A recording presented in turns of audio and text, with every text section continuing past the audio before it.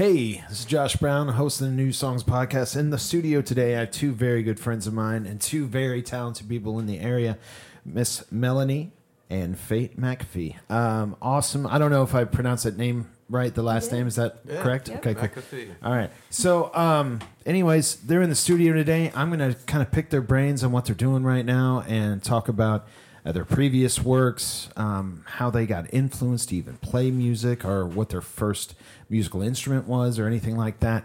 But we're just gonna kind of skate the boundaries of music and everything else. So, without further ado, Fate and Melanie, how you guys doing? Good. Thank you for having us on. Yeah, not a problem. I appreciate you guys taking time. I know you guys are super busy and you were touring and everything, and we'll talk about that. So what I want to get into is I'll direct it at you first, Melanie. What was the first aha moment for you to want to play music, or what artist or instant that made you want to do it? Yeah, I was always a musical kid, and I would sing along to my favorite cassette tapes all the time and would perform in front of my parents and their friends. And my older brother, he's 11 years older than me, and he's a guitarist, and he played all throughout high school. So I grew up going to his like scuzzy DIY high school punk shows. Goodness. Yeah, I started taking piano lessons when I was 7 or 8, and I had a terrible attention span, but I learned enough about playing that I just kept with it. So it's really been a constant. Did you do vocal before you did an instrument? Well, I did. So, like, piano technically were my first lessons, right. But yeah, I studied voice from the 7th grade to when I graduated college. Okay, cool, Yeah. cool. Yeah, and so what was the first, I guess, guitar that you got? Well, Fate knows the model. It was a Yamaha. Yeah. I feel like you originally played on your dad's. Oh yeah, no, that's true. So my dad was sort of like vaguely musical. He had an acoustic guitar in high school, but he didn't really keep up with it. And the neck was cracked real bad, but not quite enough that, you couldn't play it. Probably just was terrible for the tuning and intonation. But so yeah, I played on that for maybe 6 months or so, and then December of 2016, I think, maybe of 15, and then the start of 2016, I got my first Yamaha, just a good old starter guitar, acoustic electric, and kept that for a while, still have it. Yeah, I think the first one I had was someone put it together, and my grandparents, Nice. whose house we're in, they went and got it at a flea market. And because I was playing piano at the time, so I was like, well, I don't want to do that anymore. I want to play guitar. I want to play a cooler instrument, quotes. No one saw my air quotes, but you guys saw. Yes. But anyways, I wanted to do that, so they sent that to me with an old amp, and I'll have to show you that, Fate. It's in the living room. Nice. But yeah, it's my old amp and everything like that, and I was playing that, but it was just, it was rough. But I thought it was the coolest thing ever. And the first guitar I ever got, acoustic guitar, was here. Which was a Samick, which I still have. It's downstairs. Cool. Fate, what was your first one? My Or first what the guitar? whole musical thing, the experience that made you want to do music? Oh, well, I got interested in playing guitar when I was probably 13 or 14, and my parents would keep this old Washburn in their closet. It was like a hand-me-down, and I would sneak it out and practice when no one was around, and I'd put it up real quick before they came back because I was all embarrassed about sounding bad, But, Right. It's ridiculous, but it's just a paranoid feeling. So it was a weird start to it, honestly. Then I ended up kind of sticking with it a little bit and got really into some songwriters in high school and started learning, covers and all that. And then, I think I was probably 17 or so. 18 maybe when I bought my Ayers that I have now. It's a really, really nice OM style sitting there. Oh yeah, it's gorgeous. But yeah, I got it from a pawn shop for like $300 probably 12 years ago. Yeah. Dude, that's killer. So, what was the? Let me ask you this, Melanie. So, what was the first like band that kind of did it for you, or singer songwriter, or whatever solo act that did it for you? Honestly, and it's funny because I don't play music currently like this, but I was really about Joan Jett when I was younger and the Donnas. Okay. And I thought it was very, very cool that ladies could rock out like that. So that was like the first female in music idea, like, oh, this would be sweet type of thing. And then when I first started on guitar, it was artists like Karen O, her Crush Songs album. Mm-hmm. From that the really, Yeahs. Yeah, exactly. Yeah. Yeah. And like early Lana Del Rey, Joni Mitchell too was an influence. She was, above and beyond what I was able to get to starting out. Yeah, but I was going to say, I would to piggyback off that, I would say Joni Mitchell, Joan Baez. Oh, yeah. That kind of vibe. Yeah. Sorry, continue. Go ahead. No, I discovered Joni Mitchell before Joan Baez, and I realized I was doing a project for a music class, and that's when I learned about Joan Baez, and they were, labeling her, rightfully so, as the Queen of Folk. I'm like, why don't I know this person if she's the Queen of Folk? Started listening to them, and really the whole like 60s folk revival movement. The Pete Seeger and the old Greenwich Village stuff. For Great sure. documentary on that. I'll have to send you. Cool. Really, really awesome. What was yours? What was the artist that did it for you? I grew up listening. My parents would listen to like John Prine and Neil Young and Bob Dylan and stuff. So I kind of had that taste for songwriting even before I knew what they were saying. Like I was drawn to that kind of music pretty early on. I can understand that. Van Morrison was one that was regularly played in my house with Neil Young, specifically the Harvest record. Mm-hmm. That's probably one of my favorite Neil Young records. Obviously, the Beatles were Spoon, but all of those things. So, how did you get to kind of go out and play music live? Where did that bug get you? Yeah, that started in 2016. So the way it is now, that style of performance. I had maybe a 30-minute set at Gigabytes Cafe in Murray, RIP. I think they went out of business a year later. I believe I remember that because I worked there. Yep. Yes, I remember that. So that was my very first show. And then it was nice because Murray was so welcoming to someone who's very much spring green, So I got to play a Terrapin and Mr. J's too. Jimmy was always real nice about letting me play. Mm-hmm. Absolutely. Yeah, and I'd always been a performer, but getting to transition into like, oh, I don't have to be in a musical or a choir concert to perform. I can perform my own music. That was around that time. I do understand that because I played in bands, and playing in bands was like I could just fade into the shadow and just play guitar because I wasn't on the mic, and no one ever asked me like, "Do you know how to sing?" And I could sing, but they never would don't give that guy a mic. They'd be like, "Don't give him a mic." It's the guitarist. Yeah, he just plays. Shut him up. So, but then when I was like, you know what? I don't want to do bands anymore, and I want to see if I can do this by myself. Yeah. And that was a scary feeling for me to just be on myself playing music. And then when I did a couple of shows, and the first show that I played with was with Micah at the Redwood Festival that they played. And I said, do you mind if I open? And they were like, sure. Yeah, okay. And then I played, and everybody was like, man, you should like do this. And that was, what was that kind of like affirmation where someone said, hey, you should probably do this. Like, this fits for you. Yeah, I feel like I played a show at the Apple with Shannon Vetter, and Jake Seener was on bass. And that was one of the first times that, I played like a full hour or something. And Serious. Yeah. I know, a full 60 minutes.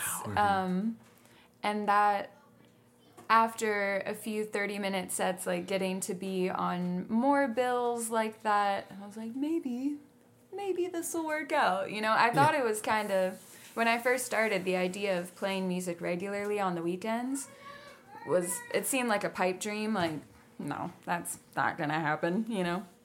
And it did, and it was very cool. And do you know how many shows you've done since then? Ballpark? Yeah, I know, right? Ooh, when you start counting it out, because, you know, I've been playing in Murray for the last probably 20 years. Yeah. I don't know. But Yeah. just ballpark it. What do you think? Ballparking, like a real, I'm trying to think, like 52 weeks in a year. Yeah, so maybe, like probably since 2016... 400 or 500, I don't know. That's what I was thinking. That sounds about right. Yeah. Somewhere in there. Mm-hmm. Yeah. And same question for you, Fate. What was it? Sorry, it's been a minute. It was just talking about like when, like you actually went on stage and just thought, "Hey, I can do this too," you know. Yeah. Well, you know, it usually takes somebody kind of close to you to give you the confidence you need to start trying. Absolutely, you know? yeah. So that for me was my sister. It was like, you could, you know, you have a nice voice, you can sing, and I felt decent about playing guitar at that point. You know, probably more confidence than I should have had. You know, vocally, it was different. You know, so to hear that felt nice. Yeah. And then going to the open mics at the Olive that Sophie Woods was running. And getting the God kind of bless her, man. She got a lot of people out of their comfort, or you know, brought them into a sense of like, hey, you know, you got a bear hug here, man. You're good. You're in a safe place to do this. Sorry, go ahead. She's queen of the scene. Yeah, definitely. She's been at the you know, pretty much every band that's come out of Murray for the last, you know, 15 years or so has some connection to her, you know, in some kind of way. Somebody and Tim Payton. Oh, right. It's a full circle. It really is. It's really neat. Yeah, we're lucky to have both of them. Mm-hmm. So you played there at open mics, or was that your first kind of like?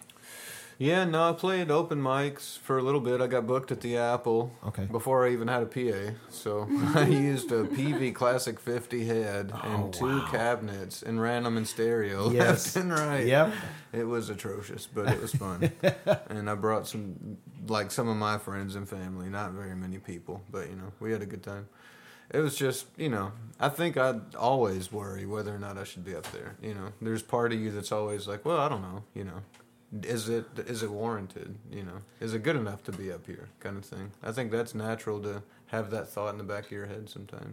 I feel that like when you play a show and promoter or the bar owner he gives you money for playing and you go, oh, that's right, like I would have done this for free, you know, for fun, but that's right, you're paying me, and then that thought goes, I don't even think it was that good. Like you start second guessing yourself, like, you know what, that last song, it was garbage. I shouldn't have played that, you know. But you try, you know, and that's the important thing is that you get out there and do it, and you do connect with people sometimes, you know, and that having like a genuine reaction from an audience that enjoyed an original song is the turning point. That is, you know, when things started to change, and you're like, oh, maybe I could do this, you know, regularly. Well, I would sidebar and say I love your original stuff. Well, thanks, man. And I love your original stuff as well, Melanie. Thanks. You guys write very poignant, poetic things. Me, I just write bar songs. And you write great songs. You kind of go with what you know, and I never had a real artistic way of like looking at things. See, I'm going to ask, and this is going to be a segue into a question I'll ask you. The way that I write music, I've told Stephanie this, I write the name of the song, and I build the song off of the name. It's probably a lackluster, silly way to do it, but how do you do it, Melanie? So sometimes I have a like running note in my phone right now of random, just like one sentence that makes no sense at all. Just a line. Or just like an idea. Yeah. I'm trying to be better about that because I'll always have those ideas and I'll be like, I'll remember it. And then I never, ever, ever do. But it'll start most of the time as like free-form poetry. I have these certain rhyming cadences I'll naturally fall into.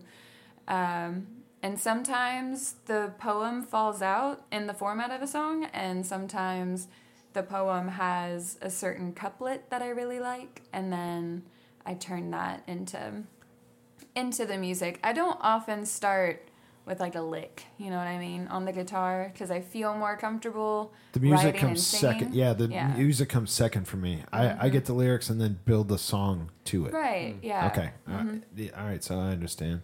What about you, Fade? How do you go about it? It depends, yeah. I think maybe some of mine start more guitar-oriented, where I'll have like a picking pattern, and I'll find a melody in that, and be like, all right, so let's follow that, you know, and kind of build on it from there. But, you know, it really just depends. And I think that, you know, I'll go through kind of dry spells where I'm not writing very much, and then whenever I really break through, it's like you really need to write, you know. And I think that comes across in the song sometimes. I feel like there's a couple I've written recently where there's like a sense of urgency to it, you know. And I think that comes from, you know, really just trying to get it out, you know. And so if I can do it all in the moment, writing the music and the lyrics, I try to do that. Yeah, when you talk about dry spells, I know what you're talking about. See, you know, when you get that moment, that like inspiration to do it, you'll knock out 2 songs. You won't even think about it. Just be dribble that turns into like, oh, here's a verse, here's a chorus, here's pre-chorus. Yeah. I don't write bridges. I'm not a bridge guy. Don't need it. Yeah, I don't need a bridge. Forget that. I don't need interludes. I don't need any of that garbage. Give me the verse. Give me maybe a pre-chorus and chorus. That's the meat and potatoes. That's what you need. And if I got a cool hook, if you're in the rap industry, if you got a cool hook, man, that's what you need, dude. And well, in country music, it's the same way. If you got that kind of vibe, but you know, I always try to think how would this person like? Would they feel the same impact that I did from stuff? Do you ever think about that? Like, get the listener's reaction too when you write stuff, when you put something like, okay, for instance, if you write a song and you put a lyric in there and you go, ooh, that's gonna touch a nerve if I say this lyric. Am I wrong here? Or yeah, I mean, as far as touching a nerve, she's getting nervous. Goes, no, I'm just kidding. No, I don't really think about the listener. Right. It's more about for you, how I want to say it, and if they happen to connect to it, that's awesome. But they might not. And sometimes I've written songs that were so like painfully specific to experiences in my life where I didn't really leave a lot of room for open interpretation. It's like you sort of imagine the idea, and I was like, people won't like that, and it turned out to be a song people resonated with the most. So those are always happy accidents. And a lot of my political songs, if I touch a nerve, then I feel like I did a good job. So. Well, you especially wrote it around here. Yeah, you wrote it with the intention. Yeah. To say my piece, and if they don't like it, then listen the to beauty. someone else. Yeah, that's the beauty part about music. It's up to interpretation. For and sure. I'm not writing it just to make you feel good. Yeah. I'm writing it because this is what I felt at the moment that I wrote it. Right. And you take what you want out of it, but there is sometimes when you do drop a lyric and you go, they're not going to like this, or they're going to like this, or something. Right. You know what I'm saying, though? Yeah. Fate, yeah. I mean, I understand, you know, how it can be, if being conscious of how something might be coming across, you know, being coy or something. I feel like Preacher Woman Blues has some lines where it's like, you know, it's a little cute, and they might blush a little bit in the wrong environment. A couple little backhanded compliments in there, yeah. Well, yeah, it's like I've played that in rooms where it definitely didn't play. You know, double entendre. Yeah, you know, so it's kind of or somewhat aware of that. I think the trick for being a songwriter, you know, I don't know. Maybe. Tell us, give us the secret. Well, I don't know. Man. You know, that sounds a little like sermon from the Mountie, but you know. I think you got to be careful of worrying too much about what they're going to think, you know, because it can corrupt. I mean, I've let it. It can corrupt your process to where you're like, well, that's not like a bombastic moment, you know. It's like, let's make one, and it's not every song needs to have a top 40 treatment. You know, it's good to stay true to the song, and you know, follow that where it goes instead of trying to imagine how it might be interpreted. You know? Right. You want to keep real at the end of the day. Yeah. You want to be honest with yourself. And, you know, and again, let the listener do what you need to do. So as far as going into the studio to put these songs in an arrangement, I'll ask you first, because you guys both have had records separate too. Yeah. Let me ask you this, Melanie. So when you go with a record, do you go, hey, I know I want to open the record with this song, and then I kind of want to hide this song like in the middle or towards the end. Do you build it like that, or how do you go about it? Yeah, I think so. Historically, when I've made the records, I've just recorded them out of order, and then slowly I start to think about what would be, what harmonically makes sense to go from one song to the next, lyrically, the subject matter that I'm writing about. Because you want it to flow? Or? Yeah, okay. yeah. Okay. And so, like, Allegoria and Honey Locust both... Great records. Well, thanks. I'm just going to put that in there. Yeah. But they both open with what I felt was like an introductory song. Like, you're going to hear about this for most of the album, so get ready. Sit down, son. Yeah. I'm going to tell you a story. Right. Yeah. And then it, I'll sort of conclude in the same way, and then if I can make it, and normally if I'm going to make a record, all of the songs do have some sort of glue that puts them together, and so I won't include this one or will include that one, and so sometimes it just falls out naturally because all of them are related, and then it's just how you order them. Right. Yeah. Would you say that you do the same, or is it different? Yeah, it depends on the project, I think. Right. Like the first record. The first record was just vomit. It's just it's literally just what I had ready at the time. Hard. How I think dare I you? wrote. I mean, here's the thing. There's some good songs on there. There truly. is. There's some pretty good songs on there. I wasn't really ready to go into a studio and record them, but I had a great time doing it, and I learned a lot. And Leonard, the band behind me, was just its own treat and learning experience, getting to work with people like that. If I could just interject, Oh, just real quick, and then you can finish your thought.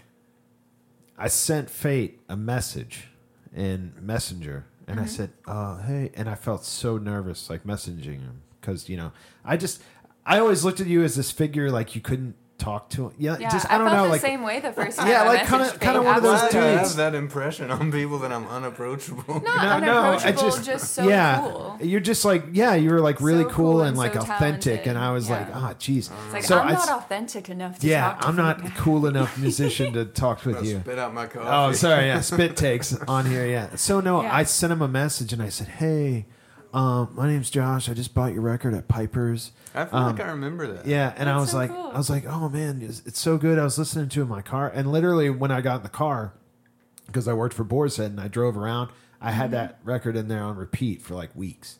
And That's I so thought, cool. this is somebody I know, or I don't know them, but we're in music community. Yeah. And I was like, dude, I'm just gonna reach out, I'm gonna throw it out there, like, dude, I like your record, and blah blah blah.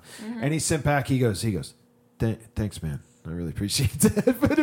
but it was something short and sweet. But I was like, yeah. dude, he responded. That was so cool. And I told my friends, I told Sean, and I think I told some other people. I said, Fate just said he appreciated that. Man, I guarantee you, I got it on the other end and just felt, I don't know, like I always kind of am a recluse from compliments, and that sounds stupid and arbitrary. No, and it's annoying, hard. you know. Yeah. But it's just how I didn't have a background in performance. I played baseball, which is its own performance, and I didn't think about it that way growing up. Yeah. It is.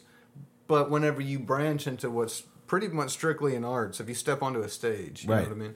That was a whole different dynamic for me. So whenever you really want to connect with people, but when they start throwing it back to you, giving that love back, I still don't really know how to deal with it. Nobody does. I sort of separate from it a little bit, and it's probably not healthy, but it's just, I don't know how else to handle it, and I don't get it so much that it's overwhelming. It's not like people are beating me down, if I can't even get in my house. Yeah. It's not that bad. They're It would be throwing great bricks if through it your was that window bad, yeah. with like love letters, like, I love you, Fate. Yeah. I would welcome it. Yeah. Yeah. No, but it's still strange. It's a weird thing to try to navigate, because you want to make sure that if your stuff really registered with them on that level, you want to return that favor. You know what I mean? You want to know that they're seen and appreciated on that same level, and it's hard to do that. So what I was saying is how do you arrange your records? Yeah. The first one you said is vomit, the quote unquote. my That's terrible, dude. It's just it came out the way it did. Okay. It was just, those were the 10 songs. I wrote the last song for the record. I wanted to have 10 songs. It's as important to me to have, around 10 for the first album. And so I had, I guess, 9 that I felt good about doing. And then the last one I wrote for the album, which was a fun exercise. But I didn't really have a lot in mind in terms of arrangement because it would go so many different places. I was deliberate about if one song was acoustic, the next one's electric, because it was doing that the whole time. And it was, to me, it was like, well, if they get 3 acoustic songs and then 3 electric songs, they might be like, where's this going, you know? So I tried to make sure and deliberately, you know, scatter them throughout and kind of pepper them. And Diesel Palomino, the second album, was much more deliberate record as far as track listing. That one was like, you're kind of going through it for the first 3. The fourth one is a turning point, and then the last 3 are taking you home, kind of thing. It's a journey. That record's a journey. It's so good. Well, thank you. I was a lot more conscious about the video. Was theme, good. You know? The video was real good. Fun. That turned out really good. Melanie was in that. I baptized Fate. She did, and it was so the cold. lake. That was one. Oh, was it really? It was okay. freezing, dude. It was so cold. That was a one-take wonder. I was like, whatever you get, because I'm not doing that scene twice. Dude. Right. That's crazy. Yeah, that was pretty cold. My knee, I had like high galoshes on, you know, but all the water got in and my knees were just frozen and numb. It was pretty wild. He dunked me all the way under. I know, yeah. It was like my legs were really cold.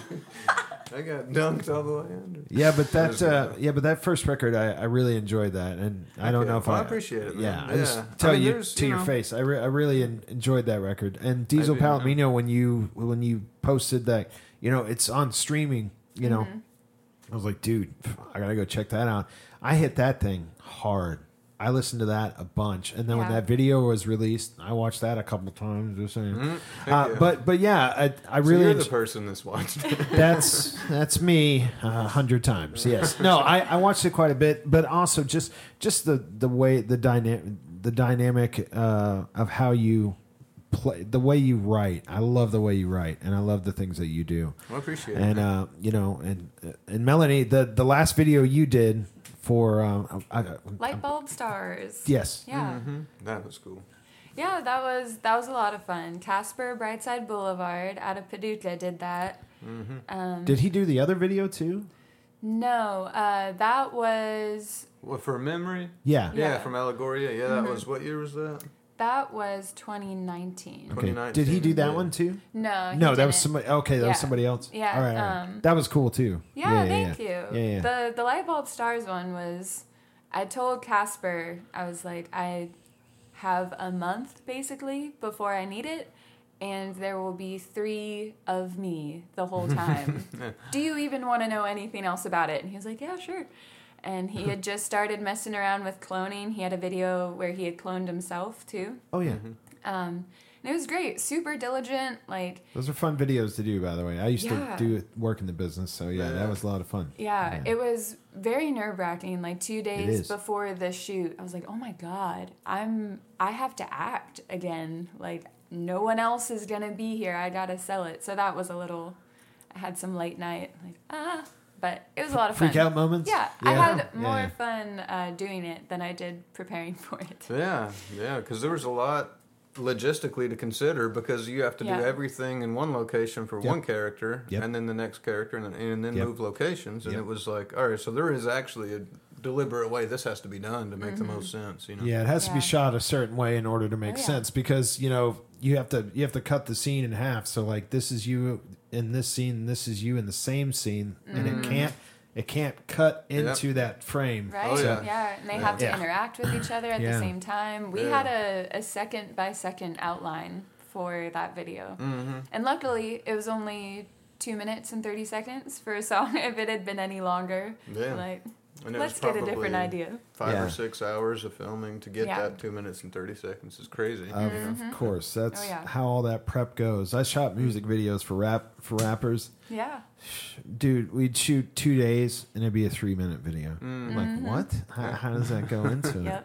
So let me ask you this. So you guys just came off tour, and you had Daniel Thiele on drums with you. Who was the bass player that you had?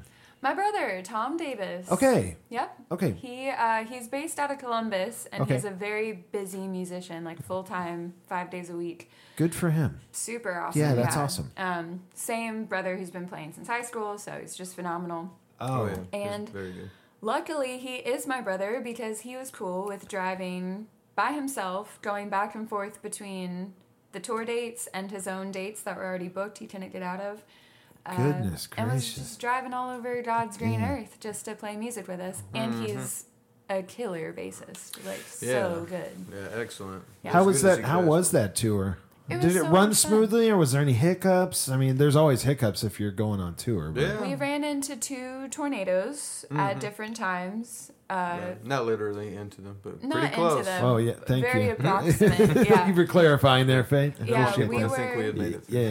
Yeah. It was my first time booking a tour like that, and we did some very strenuous stuff I would never do again. We had a Nashville show on Yeah. Sunday, very late.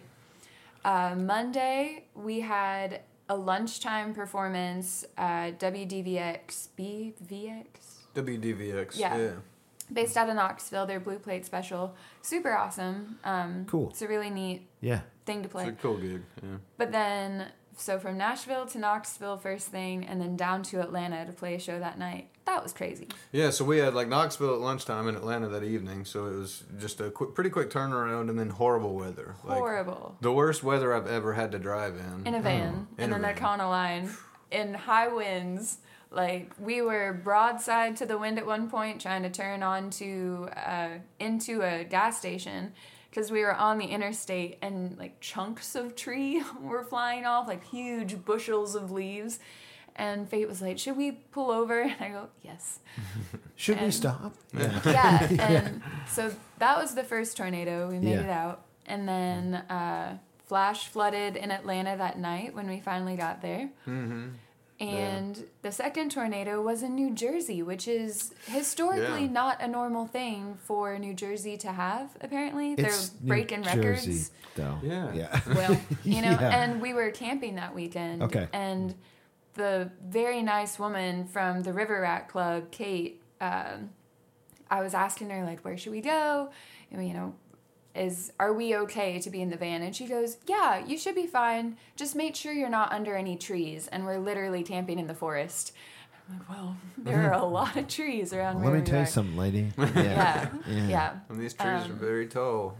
Very And tall. so we got a hotel in a town over, a hotel room, and a tornado did go through that we got campsite.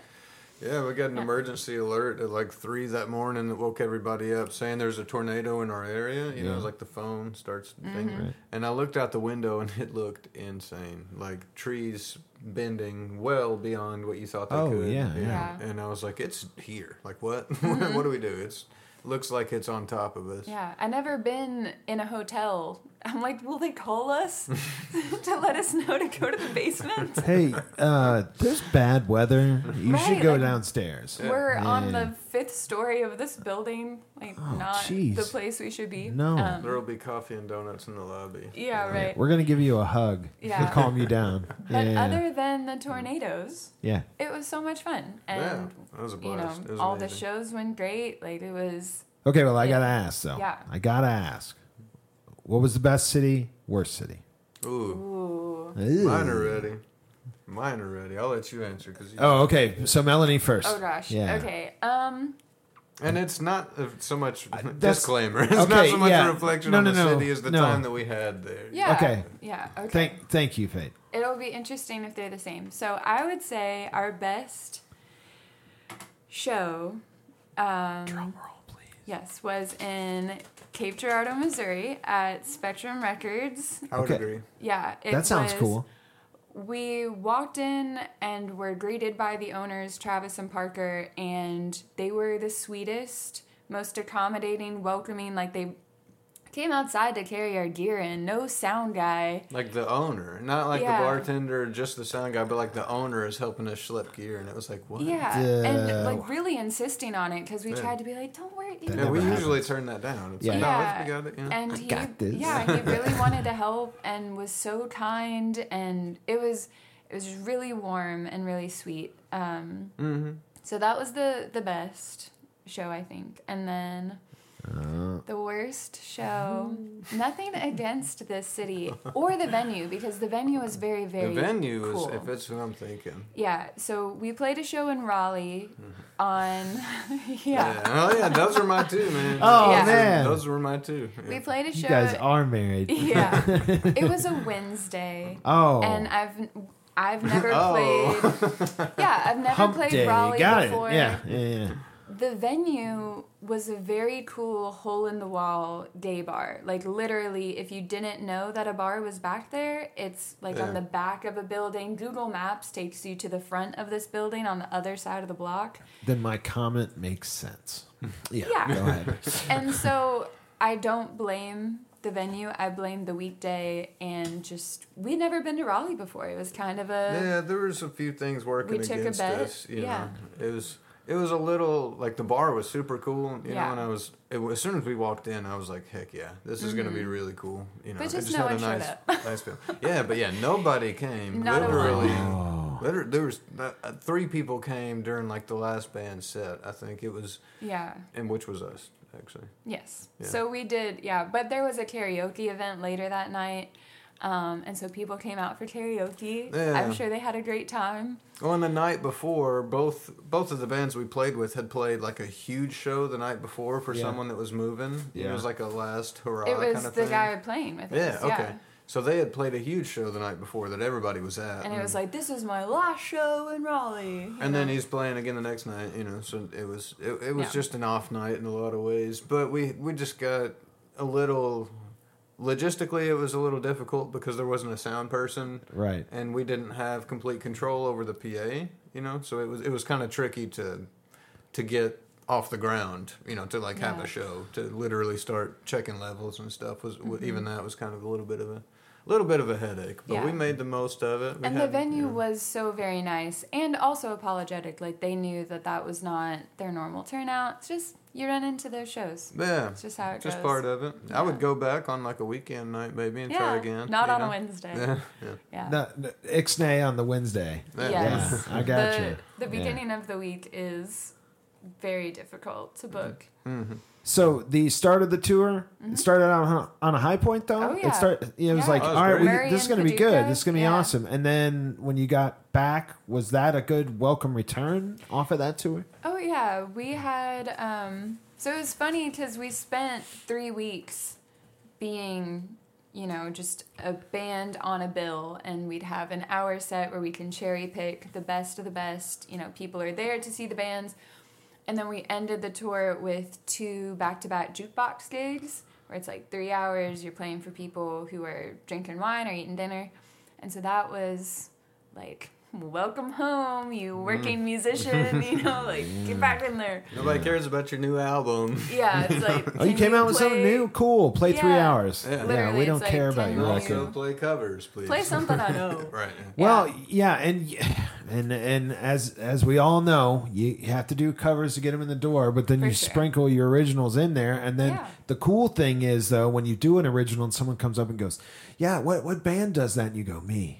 Yeah. That's Yeah. that's My mine. band. Yeah. Yeah, my band does it. Back up. Yeah. yeah. But I yeah. think it's exciting when I hear people go out on tour because that takes a lot of brass to do that. Yeah. It's a lot of trust with the people that you're with, and just you don't know if it's going to be safe where you're going. It's just there's a lot of factors in it. Oh yeah, no, So- I was a big old ball of stress before. And I should say, our last show of tour was a Terrapin, and it was awesome. You know, Yeah. so that was the real homecoming, and that was really good.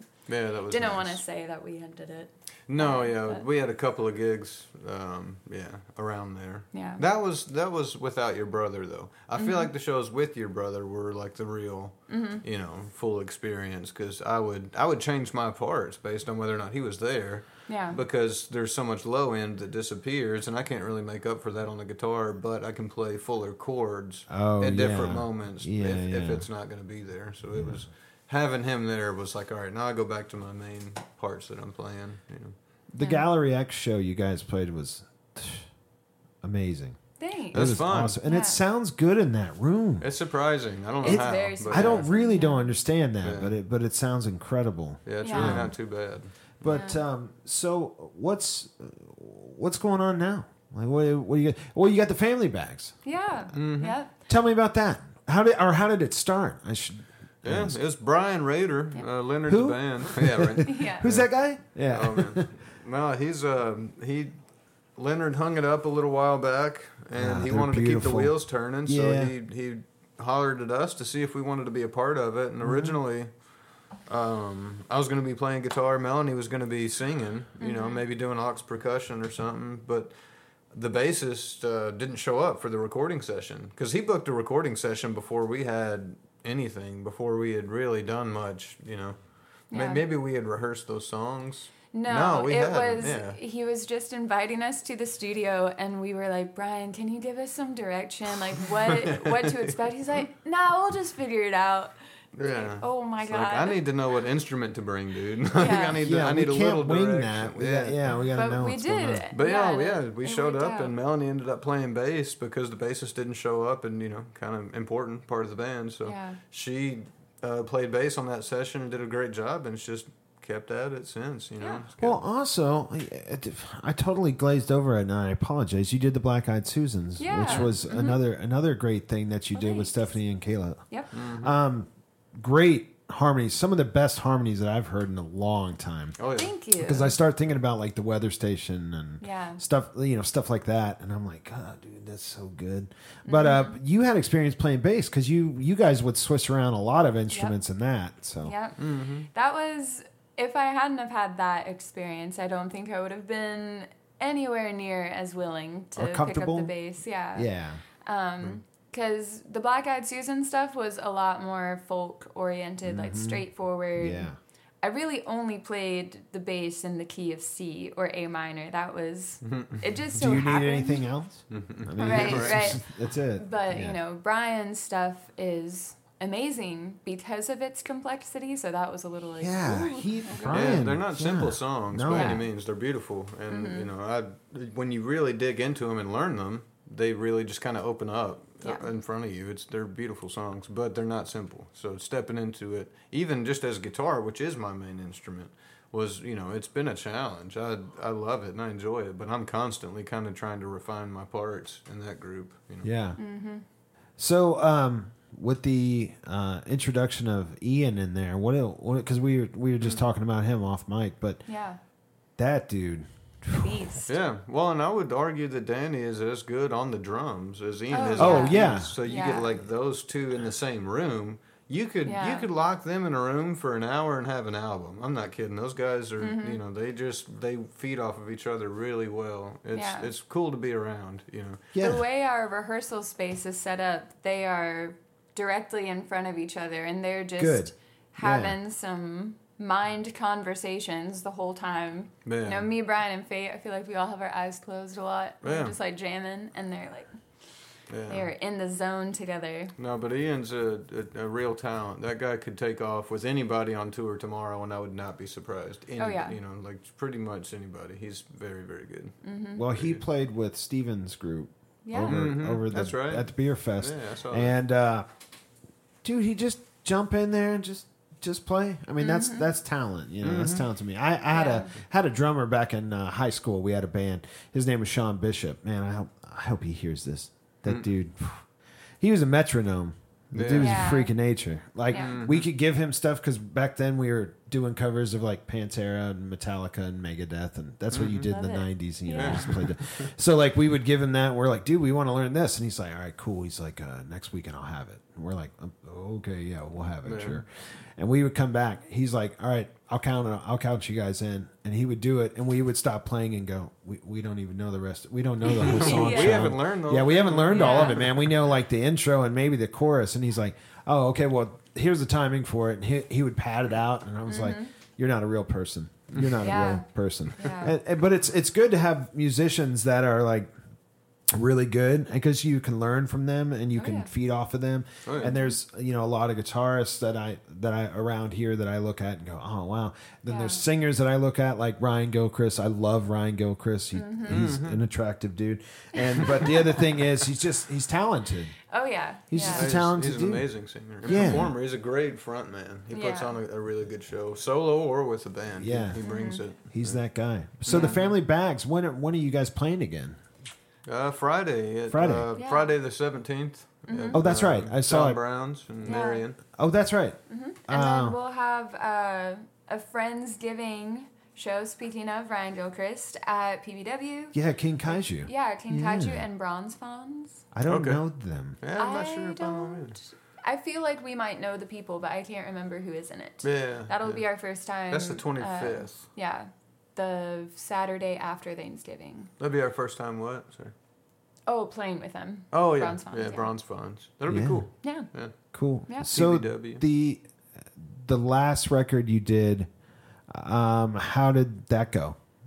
It went really well. I had the ideas for a while, and I just got it in my head. You know, a lot of the musicians that I look up to were members of the 27 Club, as, you know, they were all so great. It's hard not to idolize people from that group. And so as a musician, I felt all weird about that age, and I wanted to release Honey Locust specifically in that age, you know. Astrologically speaking, if you like the woo-woo stuff of horoscopes, 27 is a year where you confront a lot of difficulty in your life, and I feel like I did. 27 was tough in a lot of ways. It was hard. Yeah. Yeah. Yeah, right. And so we recorded it at home, and so the start of 2023, we just set aside a few weekends, and we're like, we're going to be in the studio all weekend. There was one day we worked from like 9 to 10, like a.m. to p.m. 9 to 10. That 1 hour was working busy. 9 to 10. Yeah, exactly. Yeah, just sort of hold up and spit it all out, because it was all Fate and me on all the instruments. Who recorded it? Where'd you do it? It was Fate. at home. Yeah, We did it on the... Oh, that's right. Yeah. We got a Tascam Model 16 during COVID. Yeah. During the pandemic lockdown, we bought that. And COVID did a lot for music. If you really want to get down to it. Oh, yeah. It made us have to get a little creative and get out of our comfort zones of letting people into our households while we did shows on Facebook. Because I know I did 2 of them, and we all did did. some of that. Yeah. And they were a lot of fun. I'm sorry, but those were a lot of fun. Yeah, as sad as those times were, that was pretty fun. No, you know, I very much don't wish for another pandemic, Oh, but no, I'm not trying to. That's not what I'm saying. No, yeah, but like that was probably the least stressed and most musically, I don't know, just you have the freedom. You're not working your day job and then getting home, eating dinner, and then being too tired to do anything, you know? I think Fate and I had a conversation, like Goldenrod, about that. How he was like, it was freeing for us to just kind of write music and not have to like rush to get to a show. It was like we could just focus on it. Yeah, your time was your own. I put out an album pretty early on, and that with the time we had, and that was not on as good a gear as we had. It was but then later that year was Dear Diary, Do You Hate Me? And that was that was on the Tascam. Yeah, it was the first one we did on there. It's been and that was nice as well. Aw, thanks. So, that's fun. Thanks. Yeah. That was a lot of fun. Production value, really nice too. Yeah. Well, heck Yeah, I yeah. think It's some only of them getting hold up. better, you know, like where all of them have been experiments in their own right, which has been cool. Dear Diary, too, we did a lot more experimentation than we did with Honey Locust. I've had a clearer idea of what I wanted that record to be. Yeah, Honey Locust felt like you had the guardrails set up pretty well for that one going into it, and it was a pretty streamlined effort, you know, like it wasn't, I have no idea what I want this song to sound like. They would open up in different ways, kind of incidentally, you know, in the moment, but also it was very, you know, you had a good idea of what you wanted out of it going into it. Right. So what's the future hold? I know you guys have the medicine thing. We haven't done that in a while. Yeah, that was like a COVID thing. We were wanting to do like backyard shows for people where they could socially distance from us and each other. If they had people come, you know, like it'd all be outside and we would gig. We did a few of those, and then how was the response to it? It was good, honestly. I mean, it was fine. Yeah. We went to local businesses and spent some money buying their merch, and then would like resell it and be like, this is where this is from, you know, like not taking a mark on it, just getting their stuff to people, kind of like a little pop-up shop sort of thing. Yeah. So like Buff City and Terrapin, we went and got some stuff from them. Right. We still have a huge box of soap from Buff City. If anyone wants some soap, we got some soap. So much. Yeah. I like Buff City soap. Yeah, man. no, it's awesome. No, it's great. But we've got, because we had so much left over because we stopped doing it after a few, because Andy would give us those updates, right? And he at one point talked about backyard gatherings are becoming the number one spreader of COVID. Well, maybe not number one, but they were a significant spreader of COVID, and we couldn't go to people's houses and tell them how to socially distance or how to handle their guests, you know? So it got to be the only safe thing is to not do it, you know? So we enjoyed doing it, and we wouldn't be inside or in their space, but they would still congregate more than they probably should, you know? So it was kind of shooting itself in the foot, you know? So defeating the purpose, so we sort of stopped. Did you ever listen to Dave Bazan, you know, from Pedro the Lion? Okay. I know that. Yeah, Dave Bazan did a couch tour, and basically he put out the word like, hey, if you got a couch in a big enough place, well, I'll come play, you know. You get enough people involved, I'll come do it. Yeah. He did, that was like, he stopped doing like shows, like venue shows, and just was doing, he wanted personal one-on-one acoustic shows. And then every once in a while he would do Pedro the Lion, he would bring them, but it was just Dave Bazan. And I think that's a cool concept. I do too. And then when COVID came, everybody was like, no, you can't do that anymore. And then, you know, the venues went out. People were live streaming from the venues, but with nobody in them. That had to have been a scary feeling. Yeah. I mean, it was, you know, and no more than we relied on it. We've had day jobs as long as we've been musicians. It's never been like what we did to get by. It's really helped. And sometimes it's been the majority of the money we were bringing in, but it's never been like full on, full time, this is what we do to make a living. If that was the case, that would have been a lot scarier, I would imagine. You know, like, especially without like the cushion of a major label, you know. If you're on a smaller label or if you're independent, it's like there is really no safety net, you know. So I think that the states, especially in Kentucky, they were good about making it easy to obtain unemployment during that time. I think the process was kind of streamlined because what else do you do? It was a crazy time, you know. You gotta have some way to be able to get by, you know. So, and wrapping up, guys, before I get you guys to do some music, where do you see this going? I mean, what's kind of the end goal? Because I mean, I want to do a record, and I told this to Stephanie, and this is my grand idea, is to do a record with all my originals and have the whole record. And this is just going to be an astronomical, like, huge project to do. But what I want to do is do the whole record in rainbow colored vinyl with a song on each 7-inch. And that's that's how you buy it. Yeah. And that's what I wanted to do. Just touch on Melanie, for you, what would you do now? Or like what's going on? I'm in the process of writing and collecting songs for my next record. Okay. It'll be called Noctalgia, which is from this idea of missing the stars at night because there's so much light pollution. People don't see stars as much anymore. And so the very modern phenomenon of that has been called Noctalgia. And so that, you know, will follow the same sort of themes about political, social, emotional commentary. And just keeping on doing that, you know. It's always weird as an independent musician, like what is the end goal? What would be the pinnacle? I know it's a hard question. I realize that, but yeah, it's like as long you gotta make money doing something. Just the nature of human existence now, and if I can do that from doing things I'm good at, like playing music, I'll just keep doing that. And I've always written, and I always will write, so I'll just come up with new things to say, hopefully. And your day job is radio. Radio, and I'm a writer. And a writer, You do, what is it again? Hit me with it. What do you do? Write for? WTM. Oh, so I write for a few different websites. Okay. I'll do entertainment content, and then I also write horoscopes. And I just work from home. I write all day, and then I go to the station at night like a little radio raccoon, and raccoon. And then I play music. Not Ricky, but radio. Radio raccoon. Yeah, gotcha. exactly. It's pretty good. Mm-hmm. Yeah, and what about you, Faith?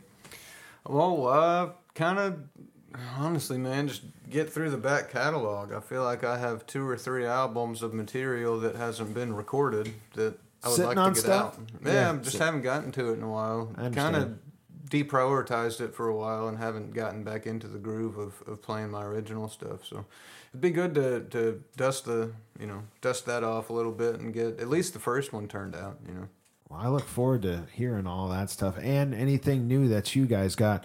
Well, I want to tell you guys, I love you both. I've known you guys a long time. I respect you guys as musicians and as people, and I appreciate your time for coming here and doing this. But will you guys play us some music after this? Yeah. We will. All right, Yeah. cool. Hey, guys, stick around. This is New Songs Podcast, and I am your host, Josh Brown. And it has been a great interview with Fate and Melanie Mcafee, and they're going to come back with some music. Stick around.